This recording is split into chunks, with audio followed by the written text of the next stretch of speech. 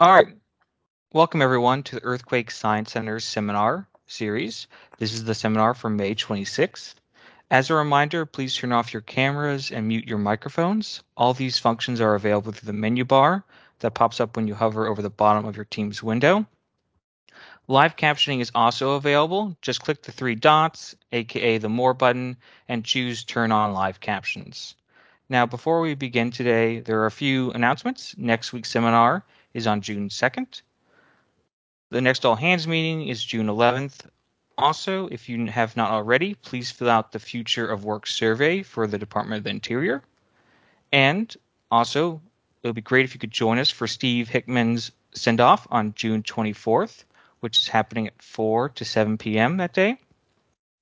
And tomorrow, our very own Austin Elliott will be giving a virtual public lecture called Where Earthquakes Hide in the Desert tomorrow night at 7 p.m. So if you can, it would be great if you could join that as well. Now, as a reminder, if you have any questions for today's speaker, you can either type them into chat or raise your hand. I will be monitoring the chat and reading the questions at the end. And if I call on you, feel free to unmute yourself and turn on your video when I call on you. Now, today, our speaker is Maryia Markhvida from Stanford University. Now I'll be handing it over to Anne Wine, who will be introducing them. Morning, everyone. It's my pleasure to introduce Maryia Markhvida. Dr. Maryia Markhvida received her PhD from Stanford University, where she was one of the first members of the Stanford Urban Resilience Institute. Her research and professional interests center around computational techniques for regional seismic risk modeling, post-disaster economic impact analysis, household disaster resilience, and application of machine learning techniques in risk quantification. Maryia and I met around the economic impact analysis interests, as you'll see that her research was involved the Hayward fault in the Bay Area. And so we shared notes on our economic analyses between her analysis and those we had performed for the Hayward analysis. And it was really exciting because she has taken a complementary point of view and looked at sort of the redistribution of income effects for by income levels. So a very current topic of interest. She also works on for the disaster risk management team at the World Bank, conducting risk assessments in Europe and Central Asia and helping governments integrate risk information into strategic decision making. So Maryia, we look forward to hearing your talk. Thank you very much, Anne. Can you hear me? Excellent. So thank you, Anne, for inviting me, and I'm very honored to be here and to give this talk. As Anne mentioned, I'm currently working at the World Bank and also teaching at Stanford. And I think during my PhD, I got to do a lot of analytical work, a lot of work that I think you will find aligned with what many of you do. But also during that time, I collaborated with some of my colleagues at the World Bank to try to look at slightly different side of all this, more focusing on how do we represent essentially the people who are most impacted by disasters in our analytics. And through that, I now work full-time with the World Bank, and I'm starting to really see how the work that we do plays a big role in ultimately what happens and how programs get implemented in the context of the developing world. So today I'd like to share with you some thinking that we've been doing over the last years around mostly disaster metrics and what they mean and what they represent, and how our work really fits into that. So first I'd like to take us, are you able to see my screen? I just want to confirm. Yes. Thank you. Okay. And just to mention that this work has been done in collaboration with quite a few people at both Stanford and the World Bank. So I would like to also acknowledge their great contribution in this work. But taking a step back and looking a little bit why we're doing this work, and I think we're all aware that disasters have tremendous effect on people around the world. And one note is that if we look at the trends of financial losses, they're actually going up and are expected to keep going up, while our ability to cover and manage these losses still remains underdeveloped. We're only, if we look at it from an insurance point of view, around only 30% of losses are insured. And we're expecting these losses to increase with the climate change and urbanization. And so a lot of the countries are now actively thinking and putting it on their agenda on how do we prepare for that and how do we ensure that we're able to manage what comes in the future. So recognizing this, several years ago now, 6 years ago, the Sendai Framework for Disaster Risk Reduction was adopted by the member states of the UN. I'm sure a lot of you have heard of it, and it's a non-binding agreement that essentially recognizes and guides the role of the state in disaster management. And this framework has actually been adopted by a lot of people and has, in the developing context, has been a big driver for a lot of countries to promote their risk management agenda. And kind of there's several priorities that this very general framework outlines, but one of the key ones is understanding disaster risk. And so this is, I think, where a lot of our work comes now that a lot of governments are prioritizing understanding their risk. It's somewhere on their political agenda. They essentially need to be supported by risk analysis. And so this step becomes key for our development of disaster risk management practice. But if you even look at this framework, there's several goals that are outlined and targets, and some of them say are increased availability of disaster risk information, and some of them are more talking about the consequences, such as reduced direct disaster economic loss. Then we will also see throughout these documents an emphasis on the protection of the poor and the vulnerable. So I think all of these sound very reasonable, but when we think about it from like an analytics point of view and how are we actually measuring, I think a lot of questions arise of what metrics do we use, how do we incorporate them? Because while reducing direct economic losses sounds like a very reasonable and important goal, by doing that, are we also achieving the protection of the poor? And are we able to somehow track that? And let me give you an example. If we think about, let's say, a levy that is protecting something and an investment into it, if your project might cost $1 million, and then we do the risk analytics that we have all worked with and developed, and we find out that this project will protect on average $20 million, save $20 million of losses per year. And then we have a project B that's the same investment and alternative, but it protects 5 million losses a year. So if we use kind of a more traditional cost-benefit analysis, we would conclude that the first one is a better investment. It achieves our goal of reducing direct economic losses.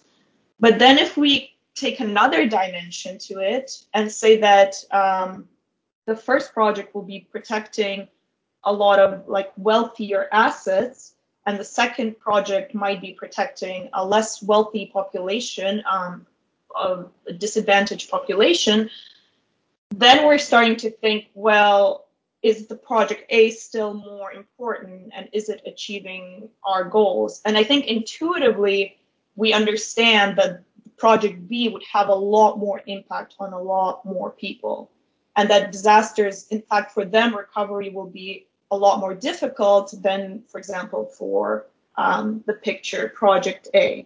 And in a lot of literature, we do understand that disasters have a disproportionate effect across different both demographic groups and socioeconomic groups.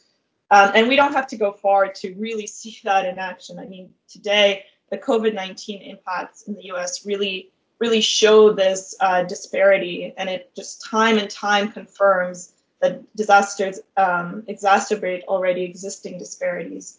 Where on the left, if you look at the recent data about kind of wages and the changing number of jobs over the last year, we see that the jobs that have the lowest average weekly wage tend to be also the ones that are the most affected in terms of numbers by the pandemic. And there's kind of a very clear correlation between income and availability of jobs. And same, COVID in the beginning, we've heard this term is the great equalizer and that we're all at risk. And of course, we all now know that this was not true at all, and that different underrepresented minorities are a lot more impacted in both economic sense and health sense. So this is just confirming that these aspects of who's in need and how do we evaluate them, how do we support people who need it the most, become very important. So this is really has been the motivation for a lot of the work that we've been undertaking, and we ask questions such as how do we quantify impacts of disasters to reflect people's experience more closely? And I think to do that, we need to recognize several factors. First, and now kind of if we think back to earthquakes, I think a lot of this will resonate. So disaster impacts extend beyond just repair costs and asset losses. I'll use those interchangeably throughout this presentation, that are caused by damage. And the disasters also affect jobs, livelihood, and well-being through many different mechanisms, but one of them being the destruction of kind of productive capital, things that allow us to go to work, to do our job. And the disasters also have a disparate effect and exacerbate inequity. So I think there's a need, and we all recognize this, to move beyond our current method of disaster risk analytics. And we can think about that a lot of the early work that was done, especially in the earthquake space on risk assessment, has been developed for and funded by the insurance industry, because for them, this was a very important question. So we have gotten relatively good at modeling losses, which makes sense, which is needed. But now I think our priorities are shifting, are evolving. And so how do we represent this, and what are some of the ways in which we can think about it? So in today's talk, I will use Bay Area case study to show you some of these concepts that we have been thinking about, and move from this idea of asset losses for a given household to looking at their consumption losses, which is a slightly different idea. And then the second part will really be looking at more equitable metrics, and I will introduce the idea of well-being losses. And finally, I will look at how, if we look at across different impact metrics, we can evaluate policy, and what does that mean, looking at different impact metrics. So, as I mentioned, we now will use our traditional, or a lot of our current risk assessment, as an input to kind of extend it to look at consumption losses of household. And consumption losses, or consumption, has really, across many disciplines, been used as a proxy for people's well-being. And it's a way to describe the well-being of different households. And so we're trying to kind of take this idea and bring it to disaster risk analysis. But first, I'll start with a more traditional view of disaster risk analysis, which considers hazard, exposure, and finally to quantify asset losses or repair costs. And in our case, as Anne mentioned, we were considering a large earthquake in the Bay Area, a magnitude 7.2 on the Hayward fault. And we've described the Bay Area's economy as represented by 15 kind of aggregate economic centers, and we've considered the population of 7 million people who live in here. And a lot of these figures also will be in 2016 dollars, just because the study was done several years ago. So we start with the hazard, and although I won't, feel free to ask me questions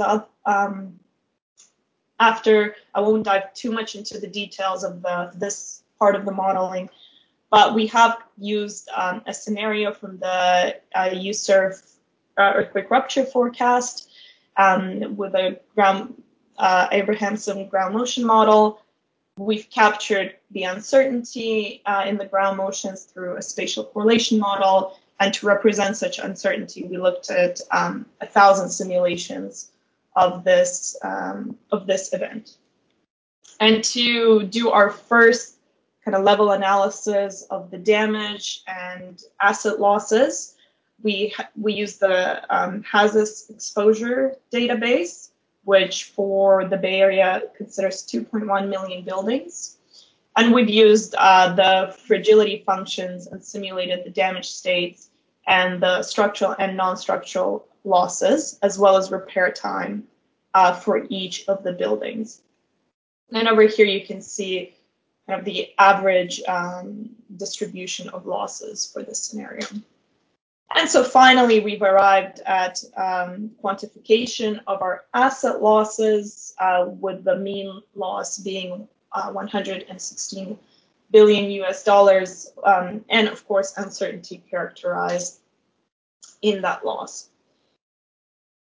And then a lot of today's talk, I will be talking about households. So out of this whole risk analysis, we've also looked at specifically the losses in the housing sector, which of course make up the majority of the losses in the study.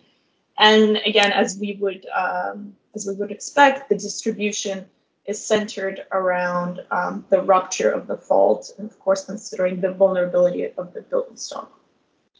So we've arrived here to this point, but I would argue that this can kind of give us an idea of how households will be impacted, but it doesn't really tell us much about people's livelihood, their jobs, their ability to recover or finance these losses. So there's still a lot of the missing pieces. And some of them are, as I mentioned, well, will people have income losses as a result of disruption to the economy? But then also, even if they might or might not have income losses, how does that liability to having to pay for their house or liability for losing their income, how will that actually impact how much they spend or their consumption losses? So in addition to income, we're now thinking about how do all these things fit together and impact your consumption. And so in this model, we think about consumption in several ways. Well, first of all, by having destruction to productive capital, so things that allow us to create income, which we then consume, this can result in decreased productivity, job loss, but also depletion of savings if we need to kind of make up for that temporary loss, and then liability for repair costs. All of these things can result in households decreasing their consumption. And these can come from liability of our personal assets, so the houses that we own, the assets that we use, whether it's transportation or utility, or kind of the assets that allow us to have our jobs and work. And so we've formulated a model, a fairly simple model for consumption, and you can find details in this paper. And I'm just going to give you an idea of how we model consumption, post-disaster consumption through time.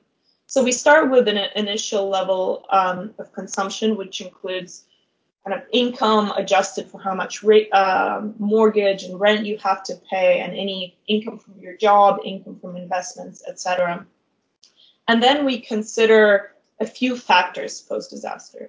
First is the loss of your labor income, so your job. Second is the loss of your housing services. So if you either lose your income from rent, or whether you actually have to go and temporarily relocate from the loss of housing services. And of course, your liability for reconstruction costs will affect your consumption, but also you can kind of make it up by using the savings. And ultimately, what we end up with is pre-disaster consumption that drops as a result of all these changes and slowly recovers as we have the economy recover, as we have repair of housing and reconstruction of housing and the use of savings. And the rate of recovery is actually constrained by several things. One, of course, the time it takes to reconstruct different aspects of the economy or your housing, but also people's, we maximize their utility. So they actually have a choice of the rate at which they reconstruct, because some of the money will have to go to reconstruction costs and that will be forgone for the consumption. So there's that like decision-making aspect that is also implicitly in the model. Okay, but then given this model that we've constructed for household consumption, how do we actually take our analysis and fill out these different parts? And the kind of things that have to do with the housing and reconstruction, we look at the seismic risk analysis to quantify a lot of these losses and repair times. But for the loss of labor, we will need to look at decrease in productivity of industries and unemployment in the overall Bay Area economy. So that will require some economic modeling. And just a brief overview of what is considered in the economic model. Ultimately, the way that we look at the impacts, economic impacts, is through decrease and increase in production through several mechanisms across different sectors. These are the 15 sectors that I mentioned. And the production might decrease because your assets, productive assets, are actually destroyed. They can decrease because now there's less demand for your commodity or service because another industry might be affected. And you might also have supply constraints, so input constraints. Or your production can actually increase because there is an increased demand due to reconstruction, or you can kind of have some adaptive increase in production after a disaster. And so we've used an existing adaptive regional input-output model by Stefan Halligat to capture these sector dynamics and interdependency. And ultimately, we will be looking at the change in value added, or you can think of it as the GDP or gross product of different sectors. And that will be our metric for this indirect loss. And there's a whole slew of results I can present on this, but I'm not going to get into more details because I want to focus on the other part. But one thing from this graph, you can notice these are the 15 different sectors, and in blue are the asset losses within that sector, and in red are value added losses, which have all these economic dynamics. And you can notice that the red make up kind of a large portion of some of these asset losses, where in general you have 30% of the asset losses make up the value added losses. And in 4 sectors, they actually are greater than the asset losses. And a lot of these are service sectors, which are impacted down the line from the damages. So taking these results on the economy, we can now look at the decrease in wages and kind of have an idea of how employment might be affected across different sectors, because value added is mostly made up of wages, taxes, and profits. And so it's really this wage aspect that allows us to look at lost income per capita across different industries. So from using this analysis, on average, we have about 36,000 employee years are lost in the process of recovery. But the income losses actually make up 23% of housing asset losses. So these are the repair costs. So this is a substantial amount of losses that we want to be also considering as we look at the recovery. And this is just the distribution of income losses that we get for the scenario. So then putting all of this together, we end up being able to track this different metric, which is consumption losses. And this is just one simulation. We have a lot of simulations, 1,000 simulations of these, but you're going to see a little video where essentially we're going to have, this is the overall economy, the value added, how it changes as we go 5 years into the earthquake. And in red, you're going to see decrease in consumption for different census tracts. And in blue is actually increase in consumption. And this can happen when the economy goes in overdrive. So let's see if I can start the video.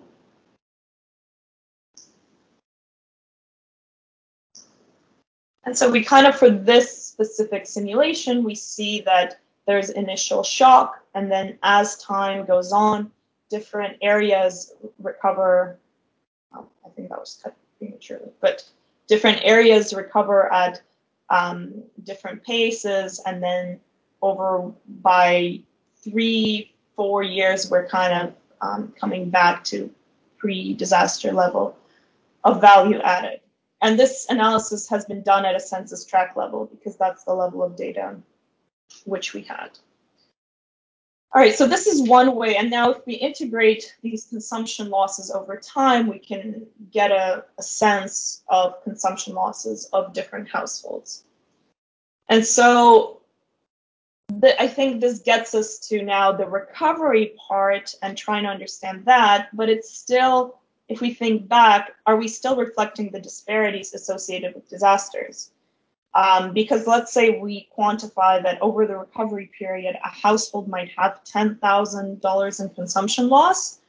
But again, intuitively, we understand that for this household, it will be experienced very differently than this type of a household. So we need to think a little bit further, and this gets us to these other impact metrics, which we can introduce to start thinking about that disparity and putting it on similar playing field. And so this is the last part of the piece of the puzzle that I'm going to talk about that considers pre-disaster income distribution and something known as marginal utility of consumption to quantify well-being losses. So again, intuitively, we understand that $10,000 loss will be experienced very differently by a wealthy versus a poor household. So to consider that, we introduce a metric, a more equitable metric, which we call the well-being losses. And they are based on consumption losses, but there's one additional step to it, is that these consumption losses are weighted for each household based on their value of consumption or the utility of that consumption. And this is a concept that is widely used in welfare economics. And essentially, we use these kind of curves where as the consumption, you can think of it, one proxy for it could be income, for example, but as the consumption increases, the utility increases, but it increases at a very different rate, where for lower consumption level, initial level, your utility of consuming an additional dollar will be much higher than if you were, let's say, a wealthy household. And this now starts to reflect that difference in value or utility of that extra dollar, of that marginal consumption. And so we use this concept of utility of or value of consumption to then look at that utility over time, utility of consumption, and the recovery throughout time, and that loss in utility is what we're going to call well-being losses. And just to illustrate how this might be used, let's say we have that $10,000 loss in consumption, and for a higher income household, this will represent one loss of well-being. But for a lower income household, this will represent a very different loss in well-being. And ultimately, what we're going to do is somehow use this well-being consumption equivalent losses, these well-being losses, to represent that loss in consumption, but considering the utility of consumption. And so as a result, doing this transformation, we can now more fairly compare the different household. And as a result, $1 of well-being loss in this case will mean the same for a wealthy versus a poor household, because now we've considered that utility or that value. And so what do our results look like if we consider well-being asset losses? You have to remember that well-being losses aren't exactly the dollar value of consumption. They have this transformation in them. But I think if we look at the relative picture of what well-being losses look like, their distribution to housing asset losses, it starts to look quite differently, because now it looks at the recovery, it looks at the income loss in addition to asset losses, but also it looks at this, that's utility of the loss. And we're starting to see that, for example, Contra Costa and areas around Concord starts to be highlighted, and a lot of it does now have to do, is correlated with that income per capita, where we see here in darker blue is lower income per capita, and it is corresponding to the well-being losses. So what do these results mean? Well, they mean a few different things. First is that the ranking now becomes, the ranking of consequences can be very different if we use two different impact metrics. For example, this chart is ranked, the top 10 largest cities in the Bay Area are ranked by housing asset losses. And then in, I don't know, let me see the pointer again. There we go. In dark gray. And then light gray are the well-being losses. So these are the ones that consider all these aspects. And you can see that the ranking now starts being different than the ranking that we look at when we look at housing asset losses. And then you can further look at, for example, two cities like Berkeley and Hayward, who, from this analysis, they have similar housing asset losses and similar income losses, but in Hayward, the well-being losses are much greater. And this, again, comes back to Hayward, on average, having less savings per capita, and also much lower income per capita. So you're starting to now see these other aspects being integrated in the results. And I think this was one very interesting result, that we kind of had this idea that these are results we might anticipate coming into this analysis, that we confirmed. And one is when we look at the asset losses across different income quartiles, the asset losses increase with higher income, and where 35% of asset losses are in the richest quartile. And this makes sense because a wealthy household, by definition, has more assets. So they have more assets to lose. So this is not a surprising picture that we get if we look at distribution of asset losses across different income groups. So from this, we might conclude that the highest income group is most affected, and it is in terms of asset losses. Now, if we look at well-being losses, the picture becomes completely different. We actually have the opposite effect, where 41% of losses, well-being losses, are in the lowest income category. And so this now starts being a proxy for maybe the recovery part and how the household might actually experience the disaster consequences. So the last part, I want to be conscious of time, but the last part of this is starting to look at evaluating policies with different impact metrics. And I think this is just the beginning of the work. And there's a lot more we can do in this aspect. So, but I just wanted to show you some of our thoughts on this. And bear with me, be patient as I try to explain what we have done.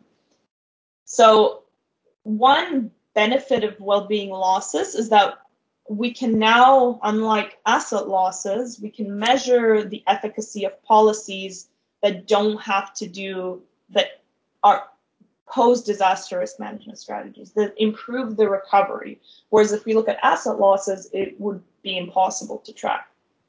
And so we've compared kind of the difference of several policies to a baseline scenario. The first one is decreased building vulnerability, considering current building code. The baseline is current building code, property insurance at 13%, and also the current unemployment insurance, well, the pre-COVID, which is half a year coverage for California, ranging per week depending on your income. So this is the baseline. Now we compare the results here with kind of a counterfactual assessment. Well, how effective are the current policies? Okay, so we consider what would be the difference if there was no building code improvement. And for that, we just considered kind of the 1975 building standards. What if our building stock was all that from those standards? What is we had no property insurance, and what if there was no unemployment insurance? What would be the increase in losses? And then on the other side, kind of what if we enhance from the baseline and retrofit multifamily apartment buildings, increase property insurance penetration, and extend the unemployment insurance? Bear in mind that this is not a cost-benefit analysis, and we're not looking at these as alternatives, but more how will using different metrics might change the story that is told or the efficacy of different policies. And so I'll explain how to read these charts. So at 0, we have kind of the baseline, and to the left will be counterfactual policies. So how effective, if we didn't have that code improvement, how much more losses will we have? If we don't have that 13% insurance penetration, what would be the losses? Okay, that's how you read it. And to the right in a second, I'll show what if we enhance the policies, the strategies. And so again, looking at reduced building vulnerability, property insurance, and unemployment insurance. And at first, we're just going to look at housing assets. So we see that building code improvement reduced the asset losses in this model by 15%, the liability.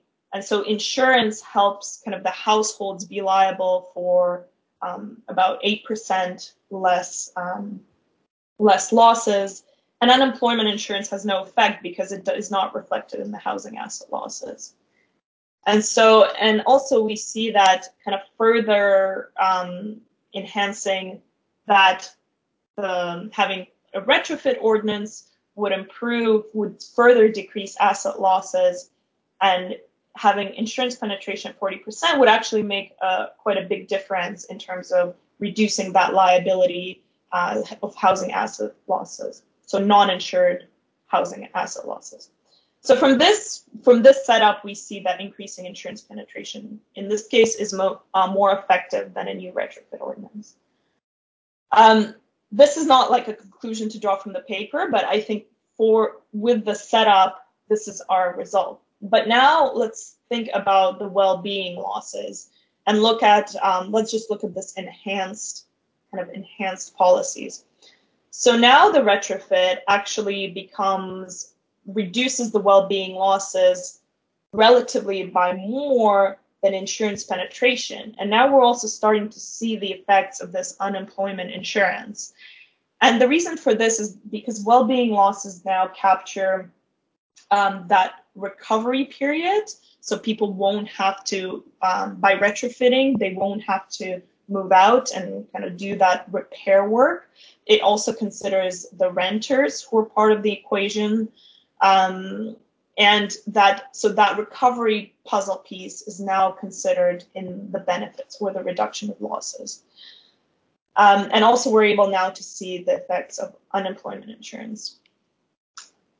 And so this I think this work was very interesting for us. And last part that I'd like to talk about is actually when COVID started happening. The researchers who I did this work with, we said, well, can we think about adapting this model to look at actually modeling the impacts of COVID on the consumption from different employment losses.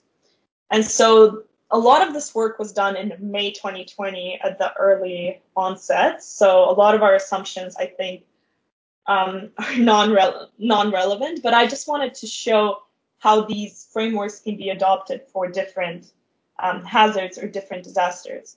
So our objective was really to evaluate the effect of COVID-19, but also unemployment insurance and government aid on household consumption.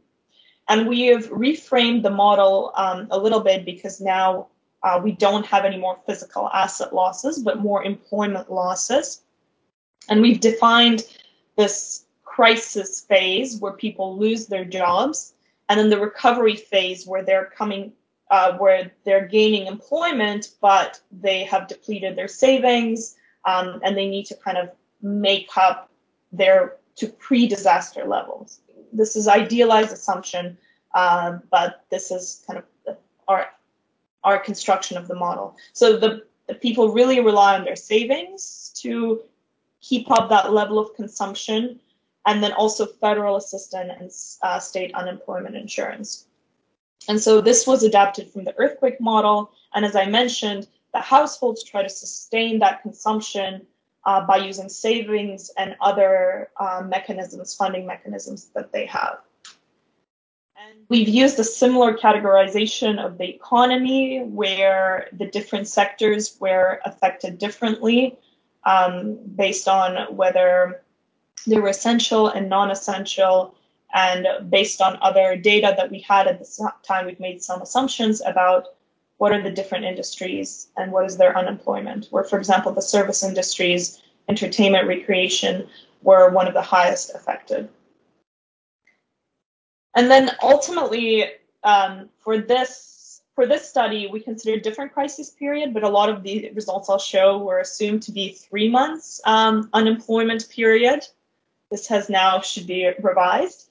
But getting back to this idea of looking at metrics and looking at consumption as a proxy for disaster impacts. So we've looked at kind of this graph shows the consumption per capita per month and the different households that exist in the Bay Area. The black outline is the initial, and the red is kind of what happens if there's no aid.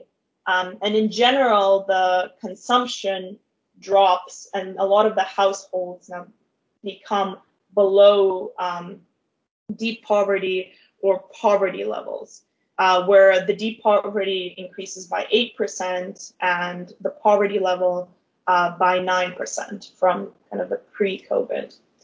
And then we implemented the federal aid and the unemployment insurance. And we see that this is quite an effective way to help the consumption, assuming that 3 months was the unemployment period. And it greatly helps reduce the poverty rates. And so in a similar fashion, while we didn't look at well-being losses, there was just too many things to look at besides well-being losses, but even looking at consumption losses across the income groups, where in red, you have percent consumption losses kind of without aid, and with blue with aid, we see that consumption losses decrease the most in the lowest income quintile, and the aid is really helpful. Does help those households. And then if we look at also the recovery time, so that's that time to replenish savings to a pre-disaster level, then the recovery time is also really helped by this aid. So that was our work in trying to bring this idea of consumption losses to evaluate the different policy levels and how they impact different income groups. So I think this was a lot to pack in, but I would like to have some key takeaways from this work that maybe we could discuss. So the first one is that the choice of disaster impact metrics matters. And the metrics that we choose will dictate the result, a lot of the results that we will have, and a lot of the times our interpretation of them. And so we saw that asset losses, consumption, and well-being losses, they all might lead to a different conclusion. And it really depends on who is doing the risk assessment and what is their goal in the choice of the metric. Well, for an insurance industry, asset losses might be a perfectly relevant metric. But if we're talking about reducing the impact on the people who are socioeconomically disadvantaged, that might not be the best metric. So we need to think about that. And we've kind of confirmed, but we know that earthquakes and other disasters have disparate effects across different socioeconomic and demographic groups, and we need to be able to reflect that in our assessment. So it is crucial in the work that we do to examine that in one way or another, even if it's not looking at well-being losses, but always asking this question: what is that differential impact of disasters? And currently we're teaching a class on seismic risk analysis, regional seismic risk analysis at Stanford. And we encourage our students in all their projects to really, really ask that question: who is it affecting? Like dissecting this, who do the disasters affect? Who are those households? What is their experience going to be like? And start thinking about that a little bit more, because that will really matter once we start evaluating risk management strategies and policies. We need to be acknowledging that not everybody's affected the same way. And lastly, I think as scientists, researchers, and educators in this field of natural hazard and disaster risk, we always have to come back to our purpose of our work, and it's to help, whether it's understand or manage disaster consequences. And I think we're in the field that prides ourselves in helping the people in need before and after disaster. So who are those people in need, and are we achieving our goals with the tools and the knowledge that we put out there? So these are some of my thoughts from this work that I've been doing over the last 5 or 6 years, and I'm happy to discuss, and I welcome any questions from you. Thank you. Thank you, Maryia, for your presentation. So now we have time for a few questions. And so if you have questions for the speaker, you can either put them into chat and I can read them out loud, or like Michael, you can raise your hand to ask them in person. So Andrew, would you like to raise your hand and ask a question? Yeah. Okay. Thanks. That was a really fantastic talk, Maryia.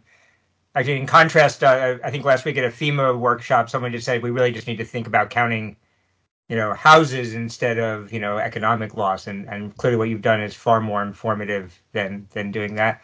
I guess the question I have is really related to that last point of, are we doing the right things? And I was wondering if, as you went through starting with the seismic modeling, do you see things that were unknowns or uncertain back at the first stage of what we do, the earthquake part of it, the natural hazard part of it, that is creating uncertainty in your analysis that we could maybe do better? Yeah, that's a really good question. I think one thing that we've confirmed with a lot of this modeling is that for earthquakes, the uncertainty of the results is very high, starting with the hazard part, of course. And this uncertainty propagates, and I didn't touch upon this very much in the presentation, and this uncertainty really propagates in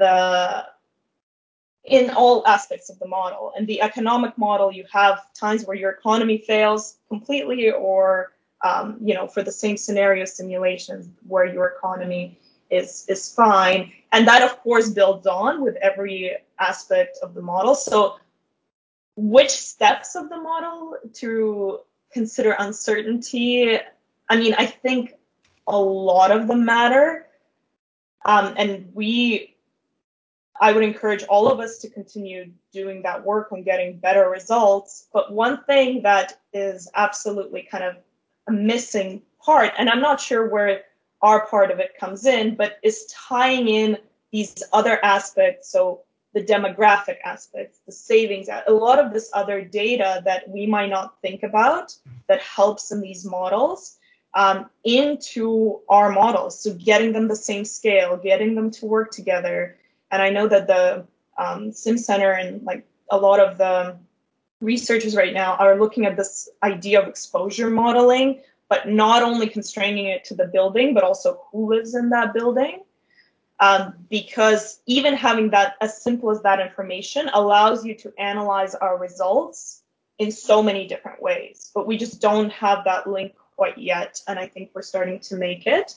But even for us to do the analysis, I had to do a lot of approximations and having to consider the household as a census tract, and that just masks so many things in there, because within the census tract, like block to block, you're going to have really different results and really different people who need, for whom, you know, earthquakes will mean a very different thing.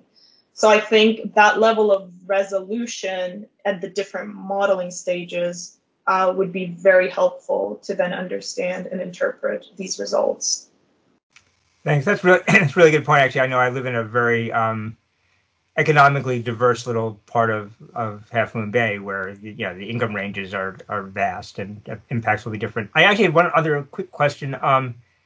In your animation, there was something interesting going on in sort of the Tamales Bay Point Reyes area, where the losses got deeper for a while, sort of on the edge of the area, while everyone else was starting to recover. Do you know what was going on there? I think if I'd have to probe a little, but that kind of northern area, there was some aspect of the type of employment that is there. I can't tell you right now, but the parts that were kind of that seemed to be unusual and maybe delayed or kind of not synced had to do with the economic activity and the vitality and that the sector kind of vitality. And we don't, in this model, we don't connect very well that spatial economic aspect. Like we look at what kind of occupations are within a certain census tract, but there's better models out there to say, okay, where do they actually work? And, you know, that aspect of the spatial aspect of employment is something that could definitely be improved in our model, because we look at it as the overall economy of the Bay Area, but not getting into details of how that productivity is impacted, maybe in different neighborhoods. So that's definitely one limitation and work that the economic modeling side, that would be an improvement. Okay, thank you. All right. Anne has her hand up, and then we have a question in chat. Oh, yeah. Just following on from Andy's question, Maryia, do you have a sense of sort of the relative effects of the uncertainties in the hazard, engineering, and economic components of the modelling? Like if we were to work, which part needs the most work? This is a very, very good question.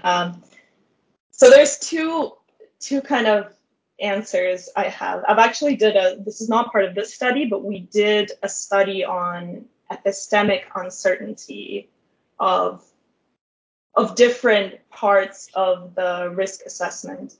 And so there's, the aleatory uncertainty or the inherent uncertainty currently, of course, is driven by the hazard in occurrence. So almost all the uncertainty you're seeing in the results comes from that hazard uncertainty, but I would say it's because we also have kind of better models in a sense that we've characterized that uncertainty in the hazard. Like we're saying, we understand for now this is our limitation, but here is the range.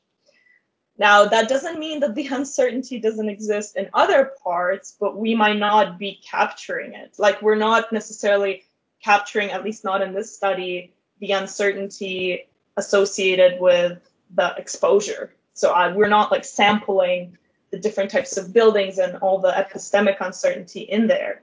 So in terms of the uncertainty that we do have, it is hazard. That doesn't say, I think, much about where should we be investing our time in what data to get, because we're not capturing a lot of the uncertainty in both the economic model, in the exposure model, the damage model to a certain extent through the fragility models, but a lot of it is still unknown. So that's my kind of answer that I have, having worked with this data. Thanks. All right, we have a question from Joe Toland in the chat. How do you connect the well-being index with the differential amounts of resource allocation in practice?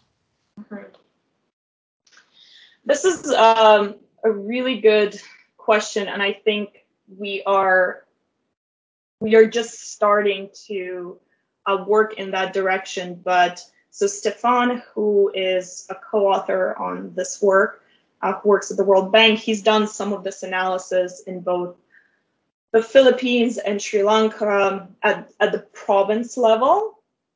And I think a lot of these have been presented to the government. It was done for the government and presented a lot less detail, like a much more simplified version than this.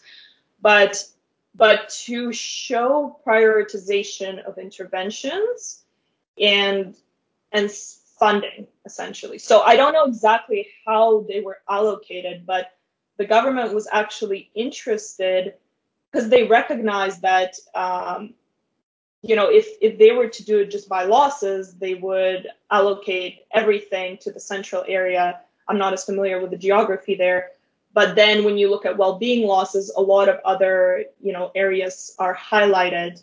And through that, they were trying to do their resource allocation and planning also based on that. So I think this would be a really interesting work to see, and to also say, well, what if we were to assign a different resource allocation scheme based on different impact metrics? What will that lead to our results? And are these results acceptable? Is it okay for us to have less asset losses or more asset losses and less well-being losses? And then we would have to, again, I think, dive back into looking at it by different incomes and think, well, will these people be able to manage okay, even though they might have higher losses than the people at the lower end of the income?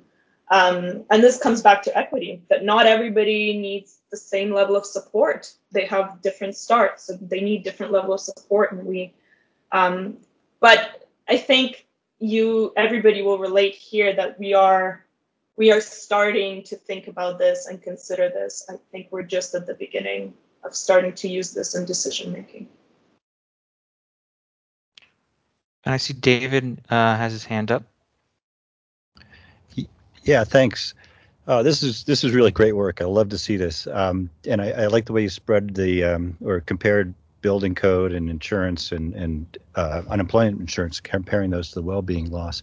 My question is, it seems like insurance or homeowners insurance is kind of an inequitable solution in that it's affecting mostly the wealthy or the affluent homeowners rather than renters. And I'm assuming that renters insurance for earthquakes pretty much non-existent. I'm not sure about that, but how come that shows up so well in the well-being component when you would think it was really geared towards only homeowners in a relatively affluent way? Right. Well, there's kind of a few thoughts about that. One is that actually what this model is missing, and because we have very little data on this, is the correlation between income and insurance. So it's not, there's very little information at the time when I was doing a study, and hopefully it's improved, about insurance penetration in general. And I think maybe I was surprised to not be able to find that information better for earthquake insurance penetration. So the model right now doesn't consider the fact that places with higher income, higher homeowners, place will have higher insurance penetration. So it's kind of spread out uniformly. So you're seeing that uniform. And this goes back to one of the first questions: what can we do better? Well, we need a lot of this like demographic data and resource data to include it in the model. So unfortunately, that's like a whole separate part that we discuss in the appendix of we're not right now, we have that limitation. But I think if you were to assign it more kind of to the areas with higher homeowners and not just assume 13% across each census tract where the homeowners are, you would really see that drop, that well-being effect drop. Thanks. That makes a lot of sense. Yeah. Thank you for that. And I think we have time for one more question from Keith in the chat. He wants to know if you might have some thoughts on what the biggest return on investment might be in reducing risk based upon your modeling. I'm going to answer that no, I don't have the thought because we've just not looked at enough, I think, a more comprehensive policy assessment. And you really need to, I think, in comparing them, you really need to consider the cost, because I say retrofit buildings, but I mean, there's so much that goes into that decision alone. But what I can say is that I would love to see this model being extended to some of the non-kind of hard measures. So some of them maybe funding, post-disaster funding measures. And we saw that a little bit in the COVID. So if we kind of looked at, what I would do is instead of maybe comparing the measures, because it's very hard to get that exhaustive cost comparison, looking at like bundles of measures or different scenarios, like, well, and a lot of these scenarios can be risk-based. They can be, the policies are created partially on risk, but partially on our understanding, partially on policy priorities. And so I think it would be very good to use this to evaluate a set of policies or priorities that are already in place that we know work. But now, like, how do we, given the cost, do we want to invest that extra money to, and what will we achieve? So I think for answering that, this model would work quite well. For answering questions like looking at all different types of mitigation, that would be a little bit difficult, just because they can be so many and so many different aspects. All right. Thank you. I think that's all the questions we have, and I know we've gone over a little bit on time. So I would like to thank you for giving this great talk and for your presentation. And we'd like to conclude the formal seminar here and the recording. And unfortunately, Maryia cannot stay for further questions afterwards. But I do encourage everyone, if you do have more questions, you can reach out to her. That would be great. So thank you, everyone. Thank you.